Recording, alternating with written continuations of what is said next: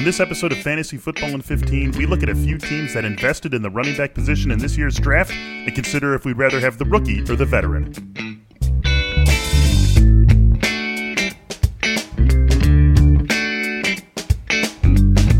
Hello everyone and welcome into today's episode of Fantasy Football in 15. Here at The Athletic, I am Michael Beller. I am joined by Derek Van Riper. DVR, what's going on today? Not too much. Glad to be back at it again with you today. Happy to talk news and talk about a few backfields. Yeah, we're going to get into some rookie-laden backfields in a minute, but as always, we have to start with the latest in COVID and the latest news that we have around the league. So first, our COVID update. Opt-out deadline is looking like it will be either Thursday or Friday. Derek and I are recording this on Monday evening, so possible that we already have the answer to that, but if we don't, it is coming likely on Thursday or Friday. Doug Peterson, among the latest people who have tested positive for COVID-19. He will be coaching and doing all of his coordinating of the team virtually. For now, Odell Beckham Jr. had some critical comments of the league, and I think you can understand where he is coming from, but he will not opt out. He had previously considered it, but Odell Beckham will be playing for the Cleveland Browns this season. Juwan James, however, opting out for the Denver Broncos. That leaves a massive hole on that team's offensive line. That is an offense that we have been excited about so far this summer. That is going to be a big hole for the team to fill. And then Sean Payton saying the Saints are going to sequester leading up to week one, not in their own homes, but they're going to be keeping themselves in a sort of makeshift bubble of their own over the final few weeks of training camp and leading up to their week one game this season. Will be interesting to see if more teams adopt that after what we have seen with the NBA and the NHL, good, and the MLB, not so good over the last month or so. One little piece of news to talk about: Jordan Reed has signed with the San Francisco 49ers. We know all about his injury history. Of course, we know that George Kittle is going to be not only the primary tight end, but probably the number one pass catcher for the 49ers. So probably not a lot of movement on the fantasy front just yet, but Jordan Reed, an interesting signing with the San Francisco 49ers. Now let's move on to our main topic for today. We're going to take a look at backfields that have rookie running backs, but also established veterans, and try to get a sense, or try to just give our 2 cents on how those backfields are going to shake out. This is an idea that came to me because our coworker Brandon Funston wrote about it. We also have a really good piece from Michael Salfino from about a week and a half ago talking about why the conventional wisdom of avoiding rookies or players in new situations this year because of the non-training camp and non-preseason that we're going to have might not be the actual way to go, as intuitive as it is. So we'll link to both those pieces in the show description. Be sure to check them out. We've got 6 backfields that we want to talk about that have a rookie who is going to be very fantasy relevant. One we will not talk about is the Chiefs, because with Damian Williams opting out, Clyde Edwards-Helaire clearly is in command of that backfield. So we're going to talk about 3 today and then 3 on tomorrow's show. We're going to start with the Indianapolis Colts. Of course, they took Jonathan Taylor out of Wisconsin in the second round of this year's draft, but they've got the veteran Marlon Mack, who has been very good for this team over the last couple of years. Jonathan Taylor, clearly the preferred option of the fantasy community from NFFC drafts beginning on July 15th. We've moved up that deadline that we are, or at least the start point that we are going to use now that we have progressed a little bit farther into the summer. Going back to that July 15th date, he has an ADP of 33.77, RB19. Marlon Mack, 93.51 on the ADP, RB 35. To me, Derek, this feels like a fair spread, and I know that both of our Colts beat writers, Zach Kiefer and Stephen Holder, are saying this is not a situation where Jonathan Taylor is just going to be handed the starting job, let alone run away with it in a way that these ranks or these ADPs would suggest, but it still feels like an appropriate spread to me. I'm not sure, however, if I can pay that price for Jonathan Taylor. Yeah, I think it is a fair indicator of the difference in talent between the two backs, which is really more praise for Jonathan Taylor than a dig at Marlon Mack. I think Marlon Mack's a nice enough player, and certainly as he showed last year, if given a backfield workload primarily to himself, like he can do pretty well with that. Nyheim Hines was there to catch passes a year ago, and I think that's one of the things I would look at with Jonathan Taylor. We've talked about pass protection for rookies, how important that is. I think Jonathan Taylor is a smart player. He's going to be able to figure that aspect of protections out.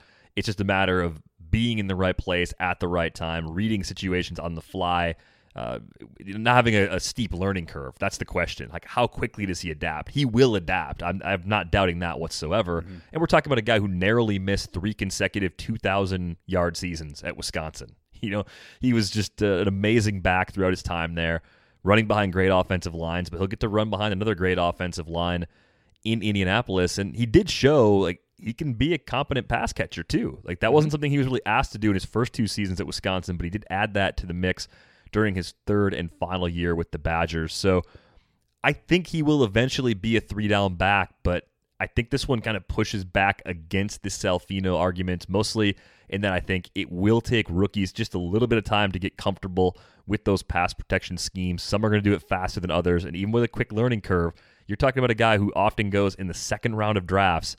Can you wait a few weeks for Jonathan Taylor to become the complete lead back that we all think he's going to be? And I feel like that's just a little bit too much risk to take on at that price, even though I like the player a lot. Yeah, I'm pretty much right there with you. I do think this could be a Miles Sanders 2019 redux where by the second half of the season, it was clear that Sanders was the guy. And, of course, he was aided by a Jordan Howard injury, but still, he was slowly but surely taking more and more of that backfield share, and then he exploded in the second half. I think we could see something similar for the Colts this season. I think the talent level, there's no question about who's the better player. Jonathan Taylor really does it all for a running back, has sprinter speed. If he gets beyond that second level, he's basically gone because you're just not going to catch up to him. And as you said, proved himself a capable pass catcher, and I think that's a skill that's only going to grow for him in the NFL. And while I can't get all the way to the price, because I don't think Marlon Mack is going away, and it could be a situation where you're maybe unable to trust Jonathan Taylor as a regular fantasy starter for the first few weeks of the season, if you told me that I have to have one of these guys at ADP, I have to use the 33rd or so overall pick on Jonathan Taylor, we'll just say my 3rd round pick, I have to use the 93rd or so overall pick on Marlon Mack, even though that is a big gap, I still feel like if I have to have one, I'd rather have Taylor because I think this could be the sort of second-half superstar that drives fantasy teams. Where would you be on that? Yeah, I have had the opportunity to take Mack in that round 8, round 9 range in a few early drafts, and every single time it's come up, I've just talked myself into somebody else. So I think that would probably mean that I would choose Taylor if I had to pick one, because I do think that Miles Sanders arc is a very reasonable sort of rookie year arc. And if you have other ways of getting around it to begin the season, if you have good depth, you can do well those first 3 to 5 games while Taylor might be kind of stuck in a timeshare or even on the smaller side of a committee. You could reap the benefits and kind of find your stride with him at just the right time ahead of the fantasy playoffs. Yeah, bottom line is that fantasy championships are won on the backs of superstars, and depth is great to have in the middle of the season when we're dealing with bye weeks, but no one ever really won a fantasy championship based on depth. And if one of these guys is going to be a true superstar fantasy player, no offense to Marlon Mack because he has been a very good fantasy player the last few years, Jonathan Taylor, though, has that superstar upside. So that's why I lean in his direction, no matter what we've heard coming out of Indy so far this summer. Let's move on to the Los Angeles Rams. We got Cam Akers and Darrell Henderson. Cam Akers, another high draft pick this past year. He comes in at 53.61 in ADP since July 15th. He is the RB25. Darrell Henderson, way down draft boards, 133.57, the RB50. Now, if you just go back 1 year, Derek, everyone in the fantasy community was falling all over themselves to get Darrell Henderson. Obviously, things did not go so well for him with the Rams last season, at least in terms of being a meaningful fantasy contributor. But I look at this, and I can't figure it out. I can't figure out why Cam Akers is as highly drafted as he is. He's ahead of some guys that we're going to talk about on tomorrow's show. I just don't get this. This assumes that Cam Akers not only is clearly the number one back for the Rams, but that he's going to be on a sort of 80-20 touch share in that backfield. And you still have Malcolm Brown there. Now, I don't think Malcolm Brown is a huge threat from a fantasy perspective, but they're not going to totally zero him out of the offense either. I think there is just as good a chance that Darrell Henderson is the lead guy in LA, let alone just earning himself even 35 or 40% of the backfield touches. And if that's the case, if we're talking about capping Cam Akers' touch share from the Rams backfield at 60 or even 65%, there is no way he can come close to justifying this price tag. I am staying far away from Cam Akers. I think what really happens in LA post Todd Gurley, the real winners here, Jared Goff, Cooper Kupp, Robert Woods, Tyler Higbee. I just think we're going to see a lot more volume for the passing game, and I think this Cam Akers price is nutso. Where are you on this? Yeah, I think there is kind of a overlooking of Henderson that's happening right now, and the price is very low. I don't have a great read on how quickly Cam Akers is going to get up to speed. I have less confidence that he will pick up all the protections and things necessary to be on the field in passing down situations right away because, similar to Jonathan Taylor, he didn't catch a ton of passes his first 2 years at Florida State. That kind of ticked up his third year. So you have to look at that situation and wonder, okay, is this going to take 4 weeks, 6 weeks, 8 weeks? That's where a guy like Malcolm Brown could randomly play more than we expect. He just has more experience in McVay's system, so I think that's worth considering. And I just think back to how much everybody liked Henderson a year ago. Like, is that just gone right now? Right. I mean, I think he's the same guy that he was a year ago. So the gap between these two players doesn't make sense. Maybe we'll get some comments from Sean McVay between now and week 1 that give us a little more confidence about how Cam Akers is going to be used. I look at the production at Florida State. Obviously, the third year was by far the best we saw. The production prior to that was okay, not great. I mean, a sophomore year, 4.4 yards per carry, limited involvement in the passing game. And I realize in college sometimes you're the victim of a poor offense around you, too. That could have easily been the case in 2018. But I'm right there with you. I just don't see enough there to justify a pick right around that pick 50 overall mark where Cam Akers often goes. I like just about all the other running backs in that tier more, especially like DeAndre Swift is his ADP neighbor. I will choose DeAndre Swift over Cam Akers if the price is equal 10 times out of 10. Without question. We'll talk about DeAndre Swift and the Lions backfield on tomorrow's show, but I am in 100% agreement with you there, and I think we have to assume that we're in agreement that if you're taking one of Akers or Henderson at ADP, obviously we're both on Henderson here, right? Yeah, no question. I think this is an offense that you want to take some chances with, and getting a discounted back who could emerge to have a much larger share of the role than expected is absolutely a flyer we're taking. Now, I would be drafting him with the expectation that he's on the big side of a timeshare. I don't think Cam Akers is going to be a ghost in the offense or anything like that. I just think for a possible committee situation, this price gap does not make any sense at all to me.